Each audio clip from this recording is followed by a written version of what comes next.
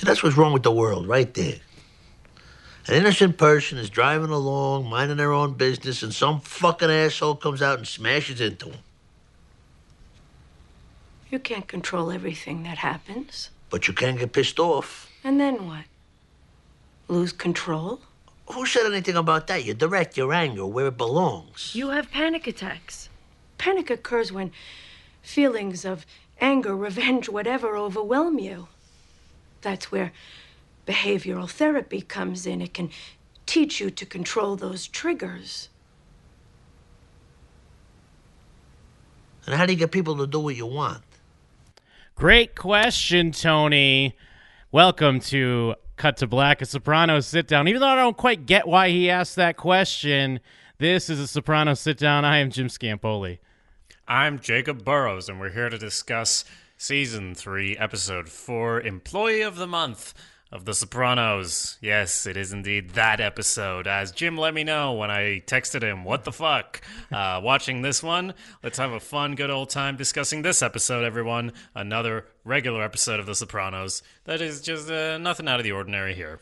Yes, this is the fourth episode of Season 3. It was written by Robin Green and Mitchell Burgess and directed by John Patterson. All Sopranos mainstays, names you've heard before, names you will hear again. And this is a notorious, infamous episode of The Sopranos. But actually, real quick before we get into that, we did get an email from Spencer. You can actually email us as well at showswhatyouknow@gmail.com if you have any thoughts on past or future episodes of The Sopranos. Hey, dudes, great episode. Unfortunate son. I don't have much to add here. AJ and Jackie Jr., comedy gold. Sure, they aren't the greatest actors on the show, but I never think about that when I'm watching. As Jim said, The Sopranos figures out the best way to use each cast member, so in my mind, these are great performance, quote, great performances. Even though the actors got lucky by being in the right place at the right time. I usually gloss over the stuff with AJ getting lucky in football, so I appreciate that you guys went in depth on that. Just the thing about parents easily molding their kids, how it ties together with Tony, AJ, Christopher, and Jackie Jr. Who knows where they would be given different circumstances. The father and son's theme is clear in the episode, but you guys got me thinking about it in a lot of new ways. Janice stealing Svetlana's leg. I always forget that it's in this episode. I can think of more episodes later on in the season that would get ultra confusing in any other show because there's so much to keep track of. Then he has some info on Better Call Saul spoilers, which I haven't watched the newest episode yet, so I won't get into. And we're talking about Sopranos. Yes, that as well. You should watch it. It's good. We will have some episodes coming out on that. If you're interested in Better Call Saul, please do check out our podcast, It's All Good, Man. We're not quite going episode to episode on it like we are with The Sopranos, because there's just so much to unpack in The Sopranos, guys. Jim, if you don't mind, I'll say I think we should start out at the beginning here and go through it. What do you say? Yeah, okay, so rather getting right into the big moment, kind of go through the episode and just get to it. Okay, yeah. Yeah. So I had some thoughts even before, Yeah, like I want to give you my mindset before and after and so on. So yeah, that makes sense. So the episode starts out with Tony's lover calling him up, an old drunk dial on the telephone there, and it's supposedly about this missing leg, but hey, why don't you just come over as well while we're on the topic, Yeah, I mean, Tony, I miss you. And what does he say? I could smell the Stoli or the vodka from here. I mean, what a great call. Because I don't know if I would have necessarily known immediately that she's wasted. I mean, yeah, she's clinging and calling him at his house, which is a big no-no, obviously. But Tony basically nails it because the shot of booze is like right there when we see her on the phone. Yeah, and we've all had that phone call. Some old flame is calling up about their friend's missing a leg. We've all been there. It's just a veiled excuse, really. But Tony will have none of it. Just tells her to fuck off, not call back. Then we move on to the kitchen at Melfi's place, or both of their place. No, it's Melfi's place. Basically, I mean, we learn here that there's like a quick line offhand, like I took you back. So they're basically back together now, Melfi and her previously ex-husband Richard, and it's classic Melfi time. Like, it's classic Melfi time going back to season 1 before Melfi was a paranoid alcoholic in season 2. It's a nice extension of what we saw in season 1, where discussing the Italian American plight and dealing with how the portrayals in the media of the Italian American, and of course discussing her patient, because anytime we see Richard around, they're going to be discussing patient X, who we know he knows now is Tony Soprano. Exactly. And honestly, I feel like I've never, I know the show is about Tony, so we care about Tony, but I've never seen a scene open with this character Richard that doesn't open with them already talking about Tony. It's not like it comes up in some way. It's like, no, this is what we're always talking about. Cut away, cut back, we're still talking about it. It's a week later, don't matter. So yes, it's all about Tony, of course, and she spills the beans that he had a breakthrough last week, and he's like, oh, it's what, through somebody's jaw, and it's a big back and forth of him not liking the stereotypical. I mean, there is a bit of a joke there when there's like the very idea that ABC would produce that stereotypical Goomba fest. Yeah. And, I mean, it's a bit self-referential, but there you go. Yeah, they meant. What was it? The show was just Mobster or something like that, or Gangster. I forget offhand, but it's funny because they're also taking a shot at what assumingly is a show that's trying to cash in on The Sopranos as well, because this is Sopranos season 3, and this is kind of getting peak Sopranos. So if ABC has some lame knockoff show, it's just a nice way to also twist the knife in this forgotten show that would never even be talked about if it wasn't just mentioned here in this episode. I didn't realize that was supposed to be a real show. Is it a real I'm pretty sure what they're talking about is a real show, because around the time, it was like, oh, let's get our mob show. Let's get our version of The Sopranos out, much like, we see these like Breaking Bad shows that pop up. It was a very similar thing. Yes, so the whole conversation is about how he thinks that she should drop Tony, which is something she's sort of considered, not really necessarily now because he's dangerous, because, she's dangerous herself with her alcoholism and everything. She's got all that. But rather, as far as you're not doing much for him, and he does say, maybe it's her therapist later, but someone says that that psychotherapy is limited as far as treating anxiety, which I believe we've touched on here in the show before, where that's more, Freudian isn't necessarily going to give you results. But it is great for a show premise because you can just keep talking, just like us. Yeah, and it is nice because it's I never noticed this originally watching the show, because I paid attention to the therapy scenes, obviously, but not some of the specifics. And you brought up very early in our discussion about where talk therapy could go with this type of character and what they're dealing with. And it's interesting that they're kind of going with it as well, and using it as a dramatic device in a way. Yeah, and so the next scene is the actual therapy where again, Melfi's not really impressed after this breakthrough. He's just sort of showing up and he just wants to talk about whatever. Like, it's more him venting than actually making any progress. That's sort of the end of the scene where he just starts yamming on about his issues like he's on some sort of podcast. Yeah, well, and plus it's like another, like, personally for Melfi, it's, he's proving Richard right. So it's this, like, it's kind of an ego thing as well. Because she's sitting there saying, oh, he's doing great. He's making great progress. Like, we're doing good work here. And then he shows up and didn't bring his homework, basically. He's supposed to be making notes about his behavior and his thoughts and feelings so they can unpack it even more. And, Tony's not going to do that. Or is he? Yeah, exactly.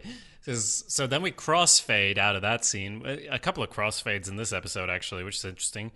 We fade over to another therapy scene. Where she's talking to her own therapist and says, just like us, the viewer, she's been charmed by a sociopath, and she's saying that Richard's right, and this is never going to work out. And I got real confidence for her therapist, because he doesn't look like he's swigging down vodka in between sessions. He gives generally good advice there and just lets her talk and figure things out. He doesn't get too fazed by anything. But the big thing she does is spill the beans on who patient X is. Yes, and quite a. What's great about Melfi's therapy is it's a little silly in a way. And yes, I feel like Elliot's good at what he does, but also, it's like if you're treating a therapist, you just let the therapist talk it all out because they're going to just she just starts self-diagnosing herself basically. Yeah. And going through all the things, and he just lets that happen. And of course, they don't really dive into it, but then, is she just saying his name on purpose? Like it's clearly, and I mean, maybe it even ties in with where we go, where like you really want to say something, but you don't let yourself. But here, like she's been wanting to probably say it was Tony Soprano for so long, because it's almost like a weird braggadocious way. Because what we know about Tony, he's on the news and stuff. He's a known guy, unless you're some yuppie do-gooder. Who doesn't know who Tony Soprano is until you read about it in the paper later on. Then you recant on your being an eyewitness to a potential murder. But that's all season 2 stuff. Who cares about that? Right, exactly. So, and like you said, he actually says, I like that, like, he doesn't have to do much therapisting, but when she's like, oh, the Tony Sopranos, he's like, I think she might say, like, why did I say that? And he's like, yeah, why did you say that? Because it's not like, oh my God, it's Tony Sopranos. It's like, you chose to do that, like, whether consciously or subconsciously. And yeah, it is like, probably something, it's a bit claustrophobic as well. I mean, she has been through a lot, and even if she's been able to vent about it as well, this is legally speaking a safe space because he can't tell anyone what she told him because he's her therapist. So in the same way that Tony can say shit to her, she can do the same thing here. It's kind of a safe space. So then more leg action, whereas Janice is actually going around with a metal detector trying to find the hidden Nazi gold. And by Nazi, I mean, their mother. Tony shows up to say, give that leg back. Yeah, and it's more so because, he's getting calls by his ex fucking, tryst that he had. Like, it's more a personal thing for him than he, like, really gives a shit. And it's like, he doesn't want to have to deal with it. Why do I have to deal with this shit? Just give the leg back. He doesn't care about the records. He doesn't care about the money in the basement. Although maybe does he? Do you think Janice is kind of right?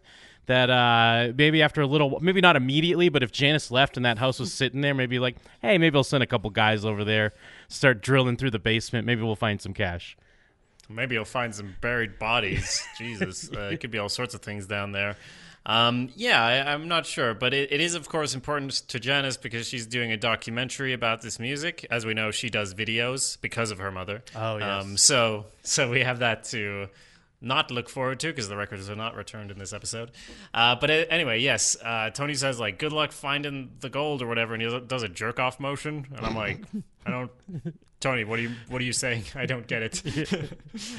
Yeah, I don't know. He's just saying, yeah, go ahead, keep jerking off. It's healthy. Get a real job. Yeah. So then we got Jackie Jr. and his new stepdad basically taking him out to dinner, and they're having a nice conversation there.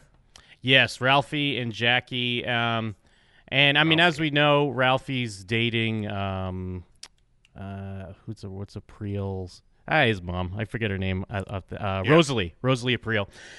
So it's interesting because I guess he's just trying to, you're dating a woman who has an older son. You try to bond a little bit, even though his dad died, and recently his uncle could be a rat. But spoiler alert, he's dead. So I guess he's just trying to bond with him a little bit. But he kind of makes the smart choice of realizing, like, the real way to bond with him is just take him on a collection and, let's get some violence here. Like, I think it's actually really smart because obviously Tony's all about the way of, like, we need to protect this kid. I promised his father, and I get that. But, Jackie Jr., he's not built to be a doctor. He's a gangster. Yeah, I don't know if he's a gangster. He's probably right that he's not supposed to be a doctor either, but I don't know about a gangster. Then again, we remember Chris in season 1, so who's to say? Who's to say he's a made man now? But yeah, he takes him out to beat up a guy because it's like, this guy says, oh, what? We told you it would be late. And it's like, what? Yeah. That's never, like, why is he so surprised? He's like, why are you doing this when he's getting beat up? It is interesting, though, that it is a pretty fair fight. He also probably brought Jackie because he might have lost that fight if he didn't have Jackie there. Well, it's weird because, it sounds crazy that he's like, you knew it'd be late. But you also get the sense that Ralphie is overreacting to impress Jackie for some reason. Like, Yeah. maybe there clearly is some other way to go about this, but because he keeps looking at Jackie. And then, I mean, I guess backing up a little bit when they're having dinner, there's also this discussion that Jackie Jr. just needs to get laid, kind of. Because he's asking if there's a girl. He mentions Edo. He's staring at Meadow. He mentions Meadow. He's staring at Adriana. And I mean, Jackie Jr. is a good-looking kid. You're telling me that Jackie Jr. is not getting laid? Come on. Yeah, well, he's too busy thinking about the Edo period of Japan. But yes, so they beats him up, has a nice time. Next scene, Tony's actually showing up at a big house, which reminds me of the house that, they were getting in the previous scene. Isn't Janice and her boo, because it was like a ridiculous big house, and this is another one. And of course, I'm like, who's this guy? What's going on? And then, like, through context, and the writers helpfully put in for the people like me who's like, oh, yes, he's from the New York crew, of course, but he's moving to Jersey. And, Tony's pretty blatant about the fact that you should have told him, because it's our fucking territory. Like, we're friends and all, but what the fuck? Yeah. Because it is a bit worrying, and this also, of course, ties into later. We'll get into it, but Ralphie and him maybe making connections. It's like, it's never good when another mob boss is in your territory. Yes. Well, yeah, and I like that. I mean, we've seen we've seen Johnny Sack before, but yeah, I get like where you're coming from. And this is the first time you watch the show. It's not like we've seen him a ton, so It is kind of like, wait, what's going on?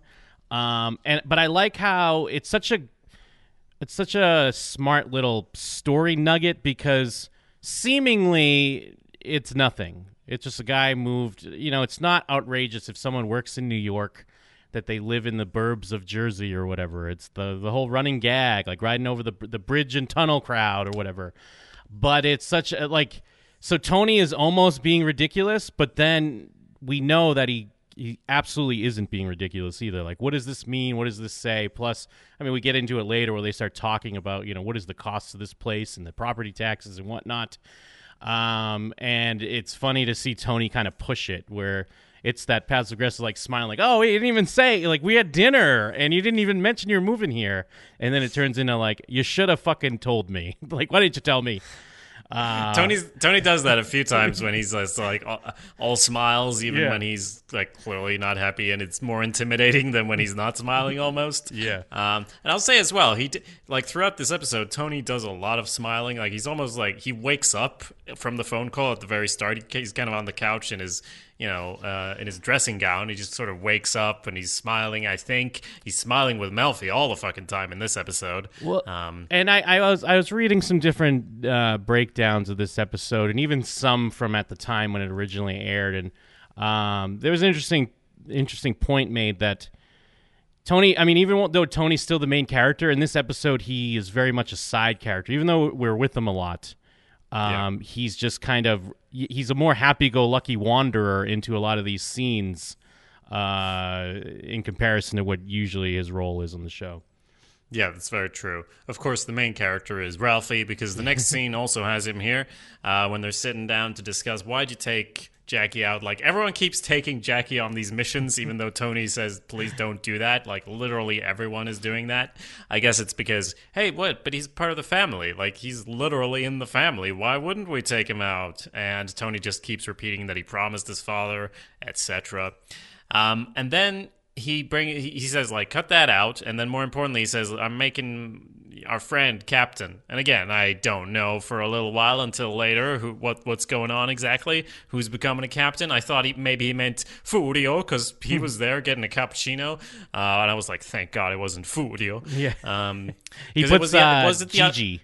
Sorry, go ahead. It's Gigi. He puts Gigi in, and yeah, Gigi we haven't seen a ton at all. I mean, he is the one that killed Patsy or Patsy's brother. I forget which one's which. He's the one that killed Spoons, and we see him in a couple scenes. But yeah, he's not on the level of obviously like a Paulie or a Silvio or a Chris. And another thing that was pointed out, and I feel like they do it somewhat well, is how the show does act like Ralphie's been around this whole time. But clearly, like, Ralphie has not been around until this season, you know. But they're acting like this is a character that's always been around, and he's done really well, and he should be put in place. Like, he's part of the April crew, and he should be the captain. He's getting passed over or whatever. But yeah, they kind of do that sometimes because obviously we're always hanging out with Tony and Paulie, Silvio, even Hesh to a certain extent. But now they're like, no, Ralphie, Gigi, these are guys you know. Patsy Parisi, Spoons, you know these people. It's like, no, we don't. I feel like if they did a flashback to like season 1, they'd just be there, you know, in the background. Like, like even using footage from season 1, you'd see them in the background, like eating leftovers in the Sopranos kitchen. But so is Gigi the one who was arguing with Ralphie about who would get the garbage routes when they were at the barbecue? That was what's the guy that repeats everything. All right. Yeah. I'm spacing on his name, but he, you know, his captain is the guy that got arrested at the end of season 1. And remember, he's always looking in the mirror at himself. It's like, you know, this guy's facing 30 years and he's too busy looking at his plastic surgery or whatever. But that's a different character. Sure. Okay. Yeah. Okay, so Ralphie's upset because he's getting, you know, passed over, but he can't really do nothing about it. As Tony says, it's my decision, so there you go. Yep. And that's that. Then we have another therapy scene. Well, actually, real quick, it does at least make sense because even like the little we've seen of Ralphie, I mean, he's not quite a Richie April situation, but you can tell he talks back a little and he does his own shit, like... You know, even though they beat up that guy, I don't feel like it was going against the grain. Like in the first episode or the second episode when he's like, remember what Tony said, no fires. Oh, yeah. But he was also lighting fires. He's also taking Jackie Jr. out. He bends the rules of Tony's will enough that even though he makes a lot of money, you know, it's understandable why Tony may not fully trust him.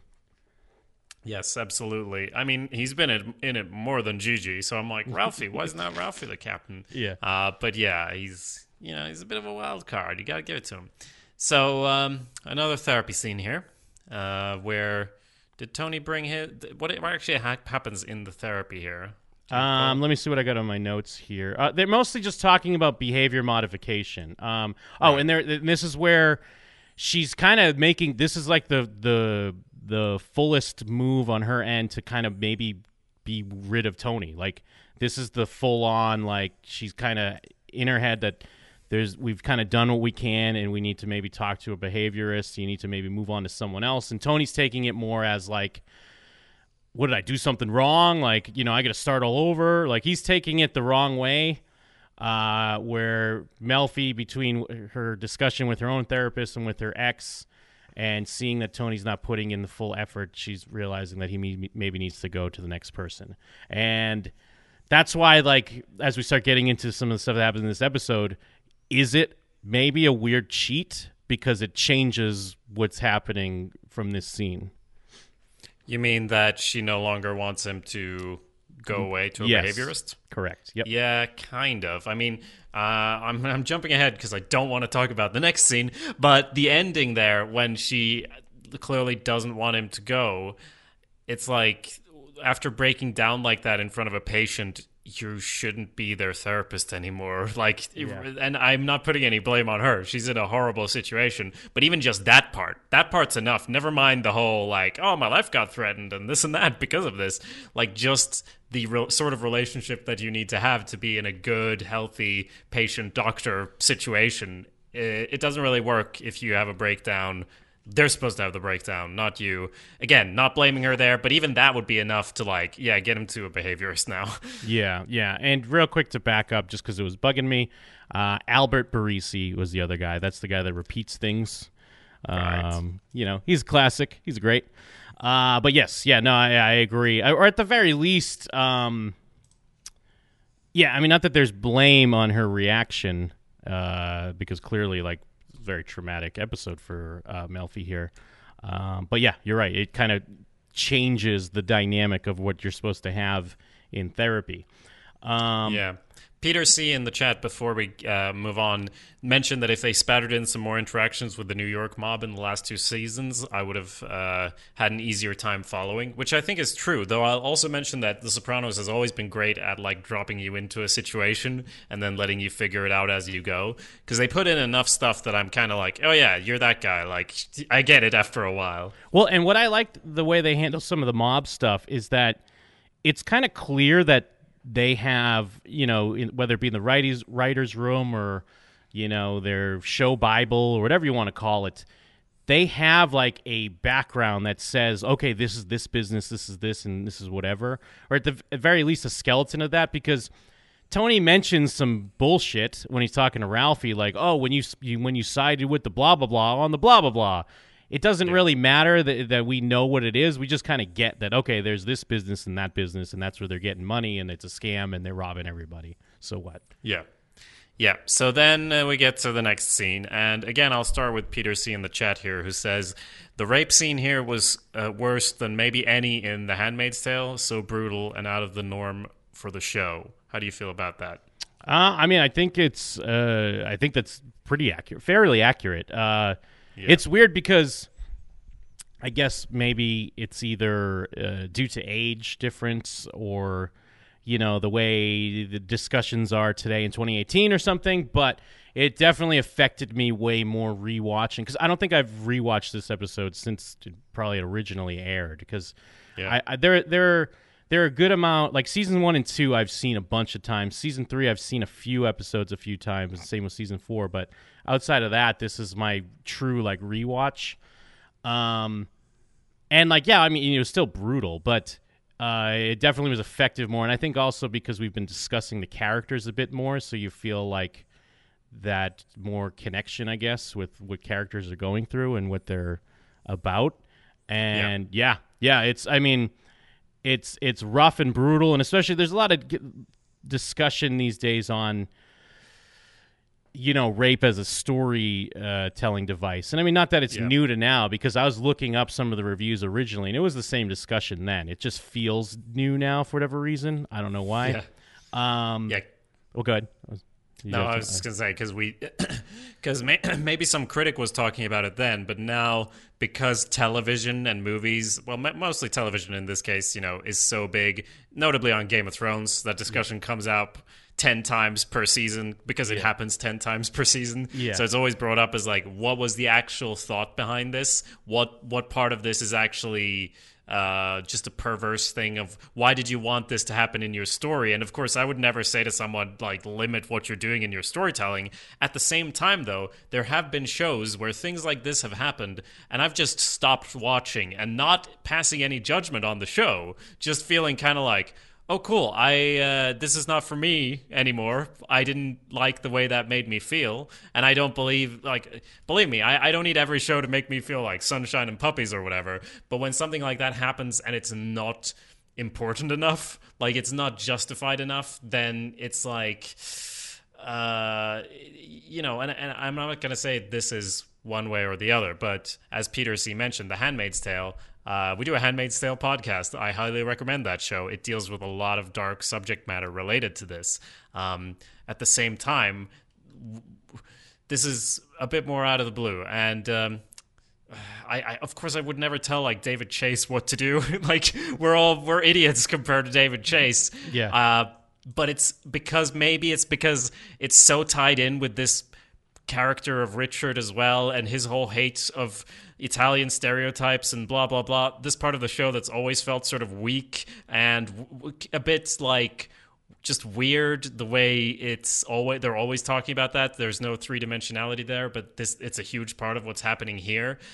I don't know. It is really brutal. It did affect me a lot, and it was really shocking, basically, is what I'm saying. And I'm not going to say, like, oh, they shouldn't have done that, but I'll say this episode, I saw people were really positive on it, critically speaking, and I didn't necessarily feel that way. I don't know.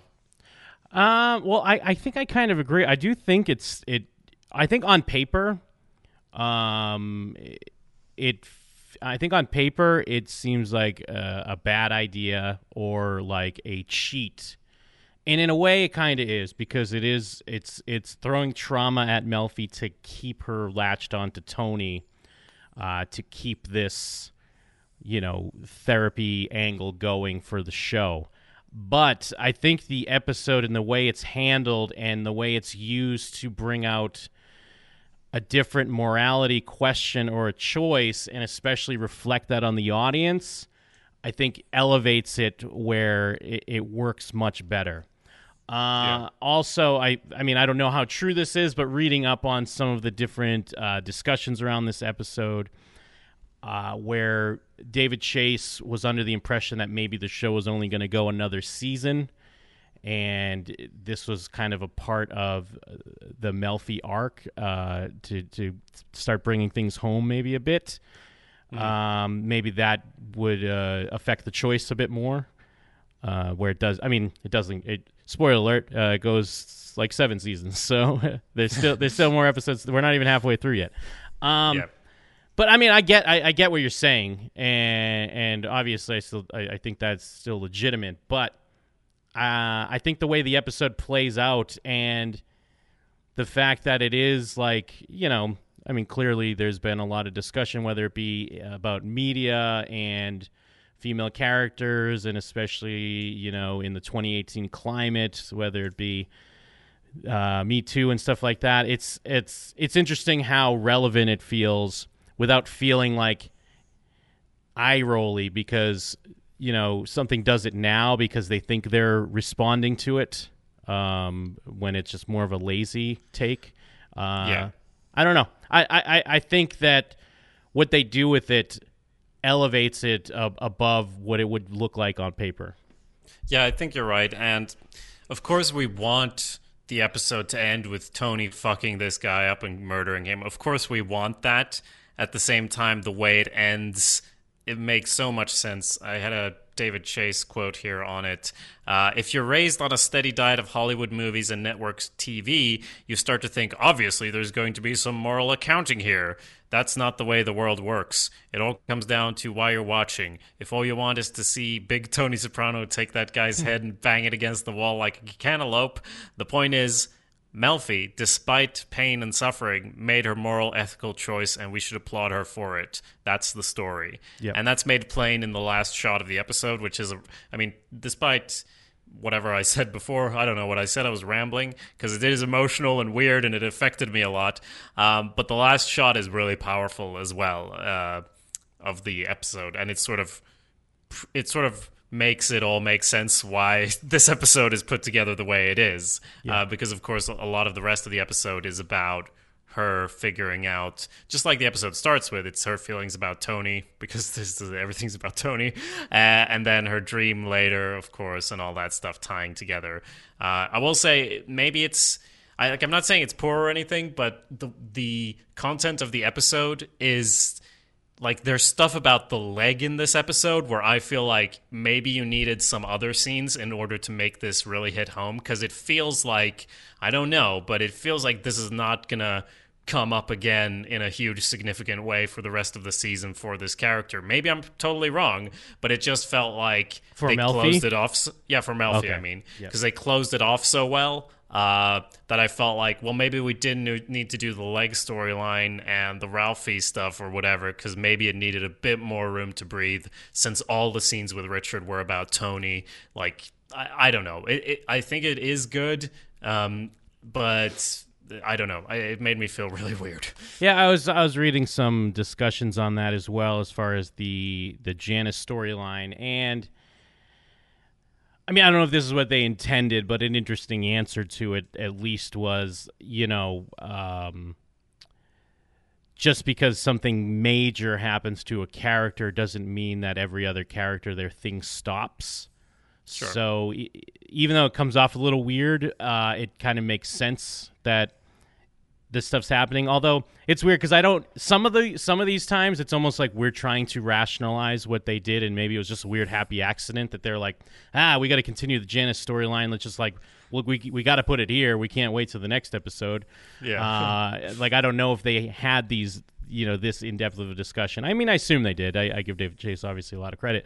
But But yeah, it is like an interesting, because people bring up that, we have this horrible scene, but then it's kind of a funny scene later when the guy smacks Janice in the face. Yeah. And it is funny. She falls on her guitar or whatever. Like, that's what you get. And there's a discussion on, I believe it cuts from the rape scene, or actually not from the rape scene. It cuts from like maybe when they're at the doctor's office or something to the Bing. It's like a stripper's ass or something like that. And how purposeful that was, and if it's maybe foreshadowing other stuff. But hey, we'll see as we go through season 3. Melfi becomes a stripper. Yeah. Damn it, you got to spoiler alert me on those things, Jim. Clearly I will understand what you're saying.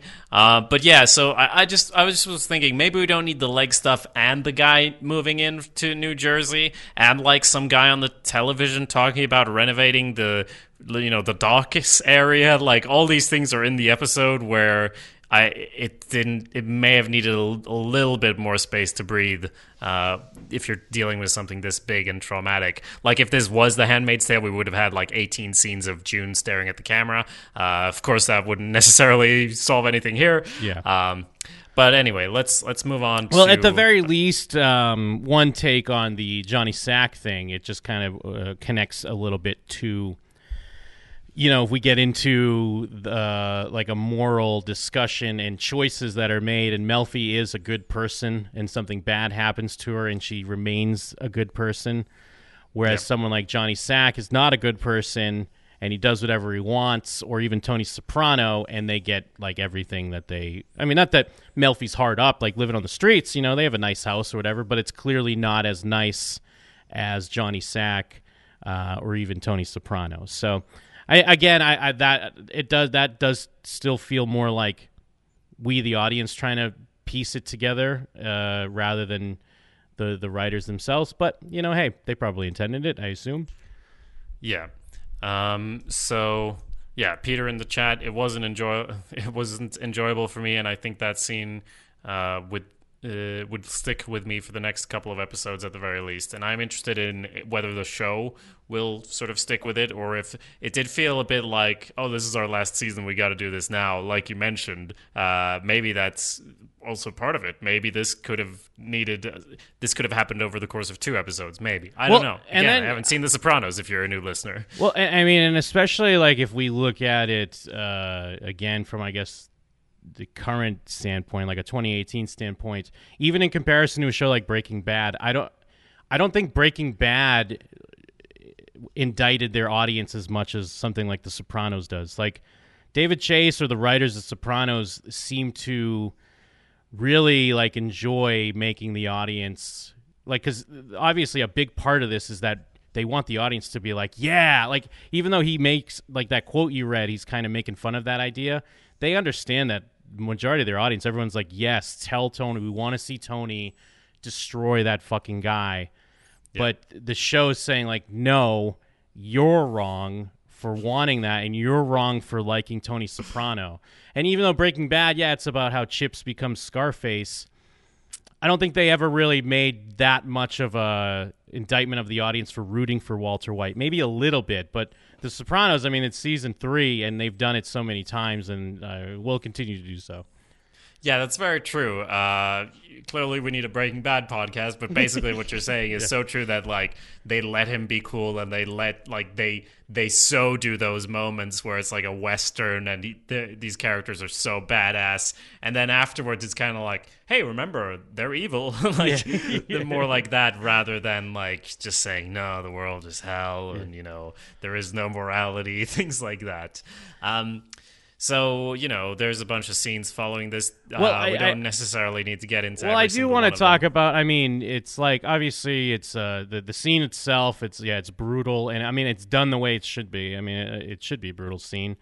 It's nothing like flashy done about it, like music or camera moves or whatever.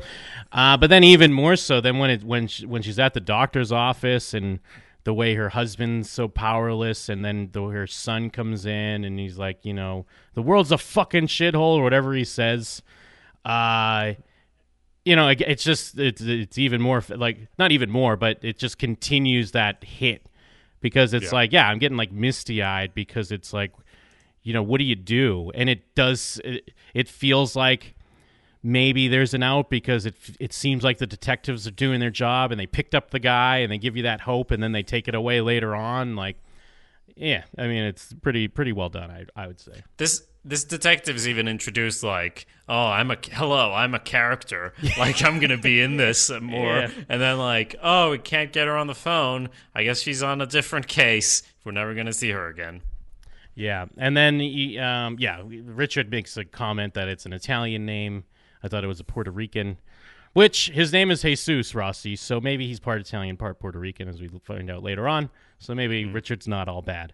Then the interesting. I like the choice of having Carmela be on the phone because you can still read it that Carmela still has the suspicion: is Tony fucking this lady? What is going on? And even Tony reads that because he's concerned, it's kind of a sweet moment that Tony's concerned, but he also is like, uh-oh. If I'm too concerned, Carmela is going to think I'm fucking her. And he's eating his celery, and he's like, the knee, it's a very bad injury. It never quite heals right. And because it's like they throw in these moments of levity, and it's hilarious to me when Melfi has to call her other patient, and she's like, I know talking on the phone upsets you, but I'll need to cancel our upcoming appointment. It's such a fun little thing to throw in there to kind of break the tension a little bit. Yeah, and also because it does remind us she's not just calling Tony Soprano. Yeah. She actually does have other patients, which we, never see her deal with or anything.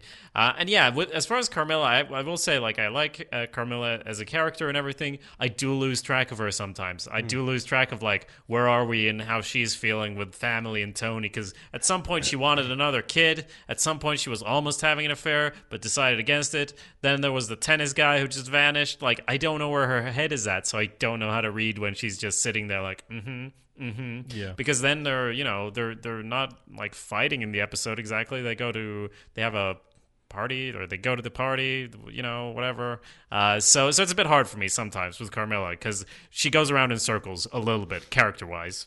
Yes, yeah, no, I agree because they kind of, it's like, again, this is almost rationalizing some of, like, they're not handling her character great, but like you can rationalize it where Carmela's life was going on because we don't see her a ton, so we're just checking in on her in different moments. Like, but I do love that use of the tennis instructor because we get it all from just her reaction that they had this whole tryst or whatever. And now, I just read it as she's looking for a red flag that that Tony's fucking Dr. Melfi. And then even while Melfi calls Tony, Richard's still going on like, oh my God, how could that woman be married to that man? Like, he's still going on with his bullshit. Yeah. And I think after that, we have the Tony and Carm conversation. Then we go back to check in with Melfi, and Richard wants to call the detective because they're waiting on a call for her to go down to ID him. And, this is where we find out they mishandled the chain of custody. The detective they were working with isn't even on the case anymore. She's in juvenile cases now or something or other. And, the police are fucking bumbling fools is basically what we're learning here. Yeah, and she rightfully accuses him of trying to, after that she's called as well and had this devastating news, accuses him of putting the blame on her because he's all, you can't be alone in a garage. What were you thinking, more or less? Yep. And in turn, she turns that around on him. Like, what the fuck is wrong with you? Why do you only care about what race or heritage this person has? Are you insane? Basically, you should have seen your face when you heard they had an Italian name. And, she's very and even like justifiably upset. Well, even if I wasn't on the phone with you, maybe I would have saw that guy and this wouldn't have happened.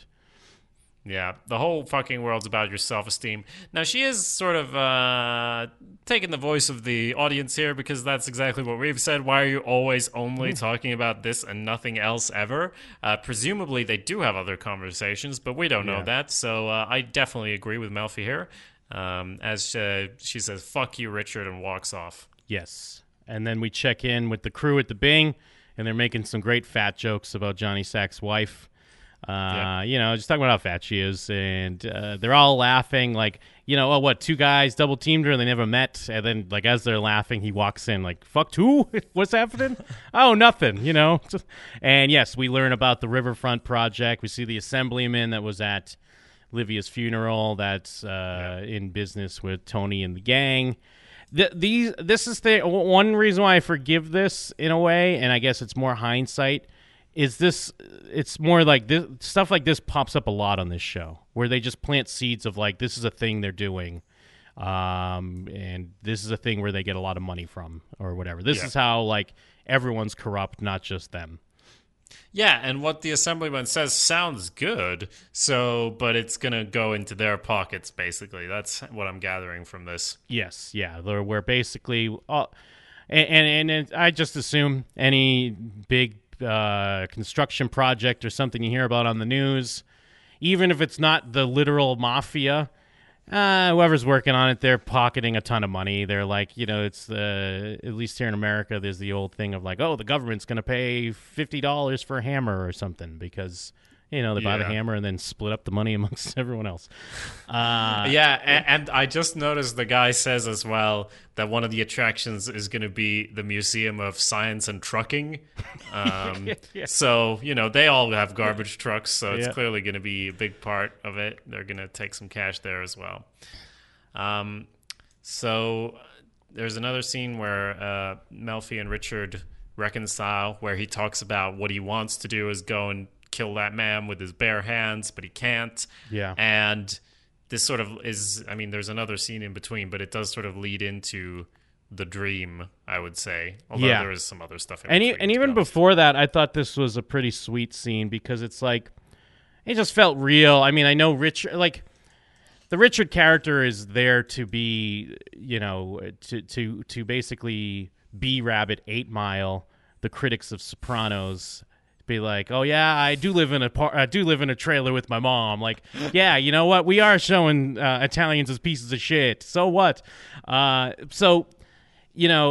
like that this showed a little bit more because it felt like a real thing. You have a fight with your girlfriend, and then later on, it's like things cool down. He comes to the door. He's like, is it okay if I come in? They have like they're apologetic to each other. But it also did feel real as well, like just what he's talking about. And like you said, it's going to tie into Tony's role in her dream later on, and even to what her son was saying. Like, if something like this happens, you want to just go tear somebody apart. You want to destroy them. And there are news stories where that does happen, and usually the main, like the public, is kind of like good. Like when you hear if like someone's daughter gets molested. Like there was a story I think a week ago where a guy was trying to bust into a bathroom stall where a guy's daughter was, and the father came in and he beat the dude to death. And now maybe beating him to death was a bit much. Maybe just beat him up or something. I think they're trying to bring that guy up on charges, but people are kind of outraged. They're like, no, he beat that guy to death. Good for him. So it's all very real stuff, and this, especially you're doing the right thing. You turn to the police, people that are supposed to protect you, and you get caught up in some red tape. Things don't go as they should, and now it's like, this is why we have characters like Batman, because we want Batman to go and beat the shit out of the guy or whatever. I like this scene. And while I assume that what happens with the evidence or whatever is something that happens, it also feels so in that direction. It's like, it's very clear what's happening story-wise, which is also maybe what made me question, again, and I don't necessarily want to change anything, but it's a little heavy-handed when it's like, it's not just that he got off, it's like, in one scene, it's just like, oh no, that's just not happening, and they literally have like, she gets to say like 2 words on the phone, and then like, justice doesn't work. She turns to the camera because that's what the scene is doing. Very true. And Rich is like, oh, I'm going to get my lawyer, but it's all irrelevant because it's just taken away. And the scene ends. It's a good cut of, his clenched fists being lowered because he can't do anything. And we cut to Tony just chopping wood, which I've never seen him do ever. It's a little heavy-handed as well. But he did have that hatchet when he was at the landscaping place when he was trying to get the pesticides, but we still didn't see him chop any wood there. Sure. But yeah, you're right. They definitely it's weird because it's unrealistic, but also realistic because you do hear about this stuff really happening. They obviously expedite it for dramatic and episodic purposes here. And to your point where you're saying maybe if they did give it a little bit more room and not spend so much time with like Jackie Jr. or Janice in the leg, it wouldn't feel as rushed. But that's why it's like I forgive it just because you hear stories sometimes of either a murderer getting off or this and that happening because people don't know how to do their jobs or because there's all this red tape to cut through. But yeah, and then Tony's cutting wood, and what is that? What Christopher shows up, I believe. Christopher shows up like you said. Satriali's at 1, and he's like, "Now you know how it feels." Does that mean Chris is always late, or is there a specific thing he's referring to? It feels like there's something missing here, but unless they're just going off of when Christopher didn't answer his pager that time and went back to sleep. But right. it does seem like there's almost a scene or something that was missing. But just from the general vibe of Chris, you know that he's probably never showed up or been late to meetings. Right. So now finally the FBI gets some return on their investment as they go and have their mob talk in the basement there, where Tony feels safe for some reason. And they're talking about Jackie or Lord Fuckpants or whatever, how they refer to them in the episode. And I mean, it's so comedic as well. You mentioned some levity. And when the FBI is like, whose moniker is that? And Lord Fuckpants, and they take out a binder to try to figure out who they're talking about. But basically, it's all about, again, I think the 5th scene I've seen Tony tell someone to leave Jackie out of the business. But this time it's like, but for real, leave him out of the business. And I'm like, he's never going to be left out of the business. I like Chris's pushback here because he's like, what? He's too good for this, but I'm not. And there is this kind of father-son moment that it almost seems like it should have been in the last episode or something, like the previous episode. Because and then Tony has to kind of be tender with him and be like, hey, I love you. Like, you know, because he is, you know, his another de facto son for him. And it's not a bad thing. You know, Tony loves Chris and he wants him. He's not like us. You know, Jackie's not like us. He's not like us for this way of life. Yeah, this thing of ours, you know. So again, we have a therapy scene where Tony gets to see how banged up Melfi has become. I think this time, did he bring his homework or no? She had some papers and things about. Oh yes, the thing. I guess the turning point here is when her cane or crutch falls over and she really jumps. And even before that, though, she has to walk by the scene of the crime. Basically, where she has to stop and stare at the spot on the stairs and walk up to her office. And her office is all over the place, dude. Like, from what the inside looks like to remember that hallway where he almost ran into Silvio. Yeah, I know. I thought about that as well. Like, where is this place? Because there's this parking garage. Yeah. We've also seen him pull up. We've seen how Tony, does any of this connect? We've seen Tony pull up to a storefront and like go out the back to come up behind the building in other cases. And yeah, when he almost ran into Silvio, like now there's a parking garage and stairs and this building it's very convenient for whatever you want to do, which is fine. There shouldn't have to be like, damn, we wanted to do this thing, but we've already established the building is like this. Yes. So anything more of interest here in the scene? I don't really think so. Yeah, I mean, this is she just says she wants to keep busy, basically. Yeah, this is a good tease, basically, of I like that they have two separate therapy scenes because we're already screaming at the TV to have Melfi tell Tony what happened and talk about this guy. Yeah.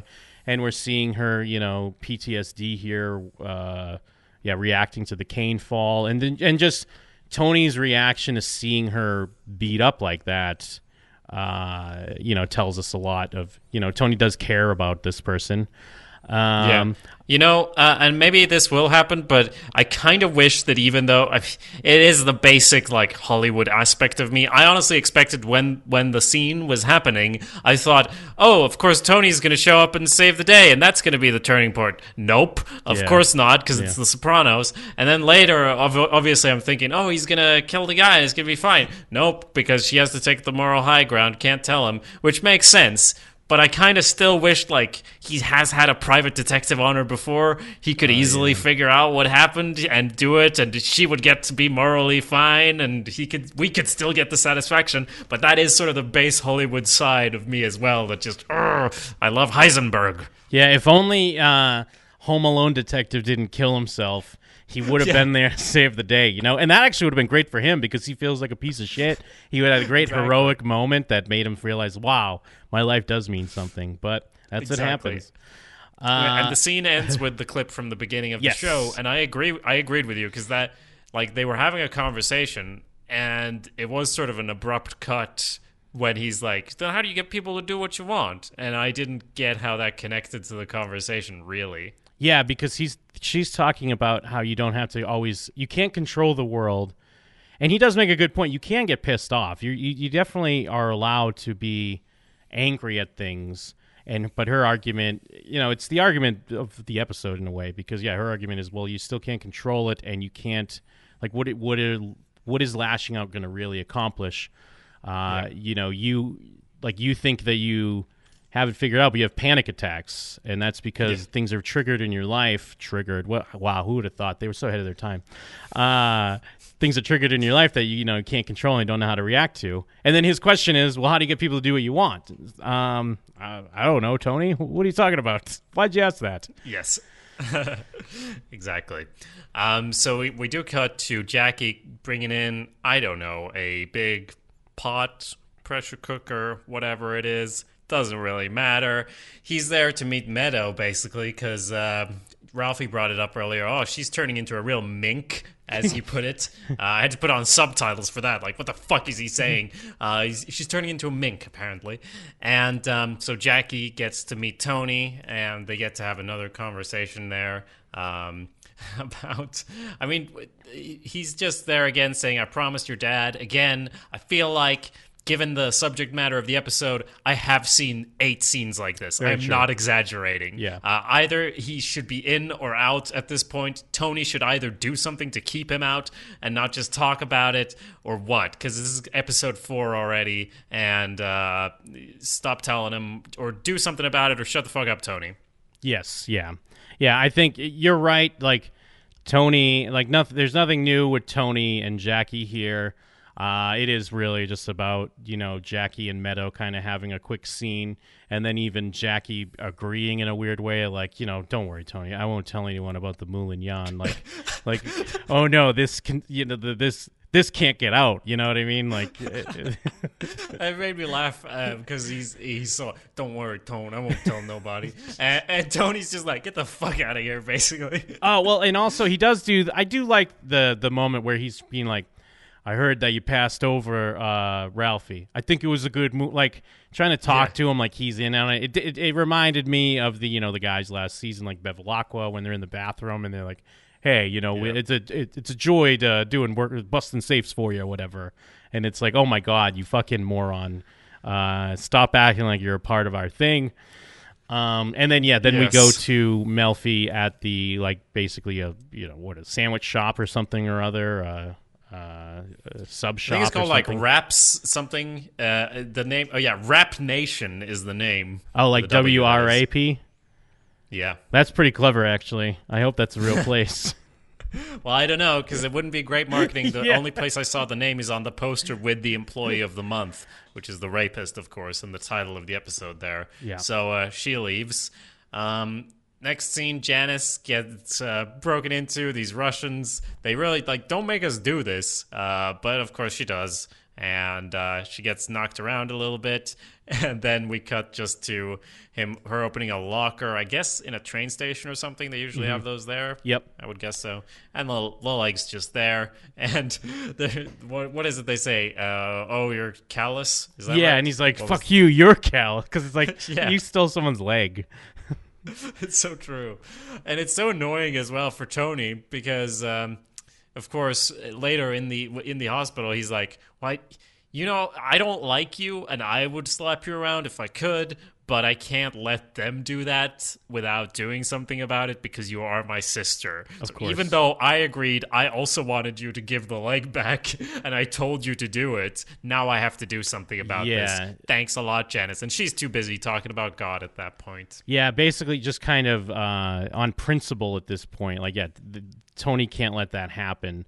I do love Janice. She says something like, well, Janice is doing her delusional thing. She's talking about God or whatever and having this moment of clarity where she thinks she's hit rock bottom. But she pinpoints it like, when did it all start? And it's like when Richie died. And it's like, no, like you're still deluding yourself. And she has a comment of like, I was always functioning at a very high level. Like, it's like, no, you weren't. It's just a nice like, all right, we're setting it up for some new Janice that's going to be even more insufferable. Yeah, and they edited well on like showing Tony's reaction when she's like, "Oh, Richie passed away," or like he died. Like, "Oh yeah, he died, did he, Janice?" Yeah. So then there's the dream, and it's pretty clear that it's a dream pretty early on. It's very dramatic lighting, and like we've grown used to seeing dreams in this show at this point. And she sees the high voltage, as she brings up later. It says, New Jersey Gas and Electricity, which is, a connection to Tony there. Well, because even in the beginning, I forget if it's either a camera move in or even if it's just the way, like, it's like a weird, almost funhouse proportion. Like, it's like kind of zoomed in but wide on the edge. Like, they want to tip you off immediately. It's not one of those we're going to pretend this is real and then there's a realization that it's a dream. We're in a dream. And they do the thing where, I mean, the dream's not subtle, but then they also explain the dream. But I forgive it. I feel like it makes sense because it's not so much about explaining the dream to us. It's just Melfi unpacking it to herself and then kind of what it means to her. So I think it works still. Yeah, absolutely. And they put the explanation right after instead of having a scene. Granted, I was saying, give it more space, but previously we have had scenes and then the next episode they're like talking about a dream they had and I'm like, I don't care about The Wizard of Oz anymore. But they just go right into a scene where they lay out what that meant. And of course the dog, the big hulking dog there is Tony Soprano. Yeah. And she's putting macaroni in the cola machine. Just fun little macaroni. Don't know what that's about. But yeah, so she says she's not going to do that even if she wants. And I can have him squashed like a bug. I could have him I could have him squashed like a bug if I want. I like how she plays this scene a lot because there is like not fear from her, but like almost fear from me because it's like she's really coming off like a badass in a way. I don't mean that like that, like, but you know what I mean? Like she's like angry and we don't really see Melfi like that. And you do get the sense that just talking about it is giving her this pleasure and safety that she needs. I think it's done really well. Yes. And I think she did submit this one to for Best Actress for an Emmy. Yes. You have to submit an episode. She submitted this one for Best Outstanding Lead Actress. And apparently she was a favorite beforehand, but did not win. It was actually... Well, in this episode, I mean... Well, just be careful because I think she lost to Sopranos, and this episode actually also lost to Sopranos. But I'll just stop clicking links on Wikipedia then. I was just going to say, because it's 2 episodes from this season that we haven't seen yet, I believe. I don't know the episode. I don't know who she lost as far as the acting's concerned, but I did read the episode this lost to. And not that it's a big spoiler to know it's an episode later, but I'm just saying be cautious because we haven't gotten there yet. Well, she lost to Carmilla. Yeah. So we have that to look forward to. Yeah. I don't know why, but there we go. So there's this party as well before we finish up where they're in this, great new huge house. to match the size of his wife, as Sylvia would have said. Oh, 2018. Can't make those jokes anymore. But Tony basically gets to see Ralphie have a little word with this guy, Sachs, is it? Johnny Sachs? Yeah, Johnny Sachs. Yep. And yeah, because they're all talking about, how much you think this place cost, and I think they make a comment like landscaping alone, $150,000. And I think I like Gigi's line because he says, "Never mind the property tax, and you have to pay those." And then as they're all saying this, Tony looks off in the distance, sees Johnny Sack and Ralphie kind of smiling together, and we do know that from what everyone says, we haven't seen it really. Because, even in this episode, we see him show up with a light envelope. Well, no, he fills in he says, I had to put in my own money. Yeah. But everyone says he's a good earner. That's like every time anyone's talking, Uncle Junior said it. I think even Jackie Jr. said it. Everyone's talking about what a good earner this guy is. Yeah, absolutely. And he filled in the missing money, like Christopher has learned you have to do. Speaking of which, Christopher just making out like crazy with his fiance there against the wall at this party. Just wanted to mention that as well, because that was pretty graphic too. And then there's the final therapy scene, which we've already touched on, where Tony kind of comes in, because we've had 4 therapy scenes just with Tony and Melfi in this episode, and then 2 other ones as well. Yeah. So it's a lot of it. And he has gotten the feeling that she wants to sort of push him out, and he's come to terms with it. And just the idea of that, after her dream and after everything, combined, she starts breaking down a bit. And he walks over like, "What can I do? Tell me, what's the matter?" And she says, "No, you go sit there. You sit in that chair." And like, "What? Something you want to tell me?" No. Yep. Great ending of the episode. Yeah, absolutely. Great way to end it. And I like your read on it as a, wondering if we're going to go back to this or not.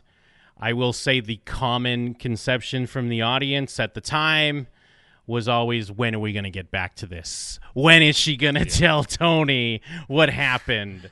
Read from that what you will. It sounds a bit like people are missing the point. Yeah. But okay. Yeah, at the same time, like, just as far as the character, I don't know. I'm still interested in where that's going to go, if that's going to go anywhere or not. I also do genuinely feel like she should not be his therapist at this point, like, for real, for a bunch of reasons, but even just the way she breaks down. He walks over, tries to help. Not that she shouldn't tell him, but not telling him, she can't blame it on the leg. So I don't know. It's really hard to do a session after this, even if you want to for your own sake, Melfi. I don't know if it's what's best for Tony right now. Yes. Well, it absolutely solidifies the relationship as they're codependent now. Yeah. That's always been there, but in more of a trivial sense of like, initially maybe it was some personal responsibility as a doctor to try to help a fellow human being, and then it was kind of for the thrill of it and being kind of addicted to that, like the danger.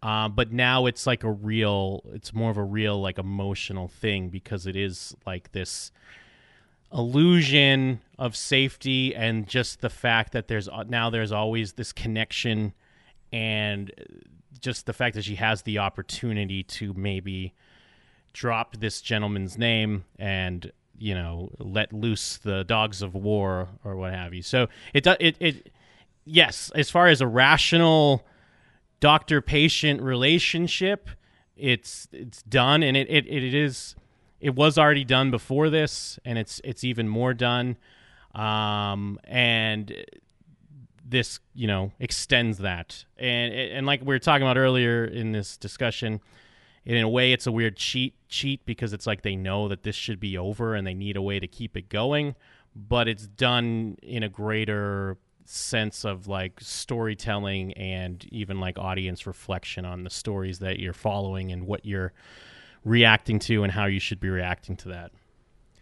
Yes. Regarding their relationship, Peter in the chat said, I presume you have not watched The Sopranos, because he says, if we get a Tony and Melfi sex scene, I'll be so annoyed. I trust the show not to do something like that, but worst case scenario, yeah.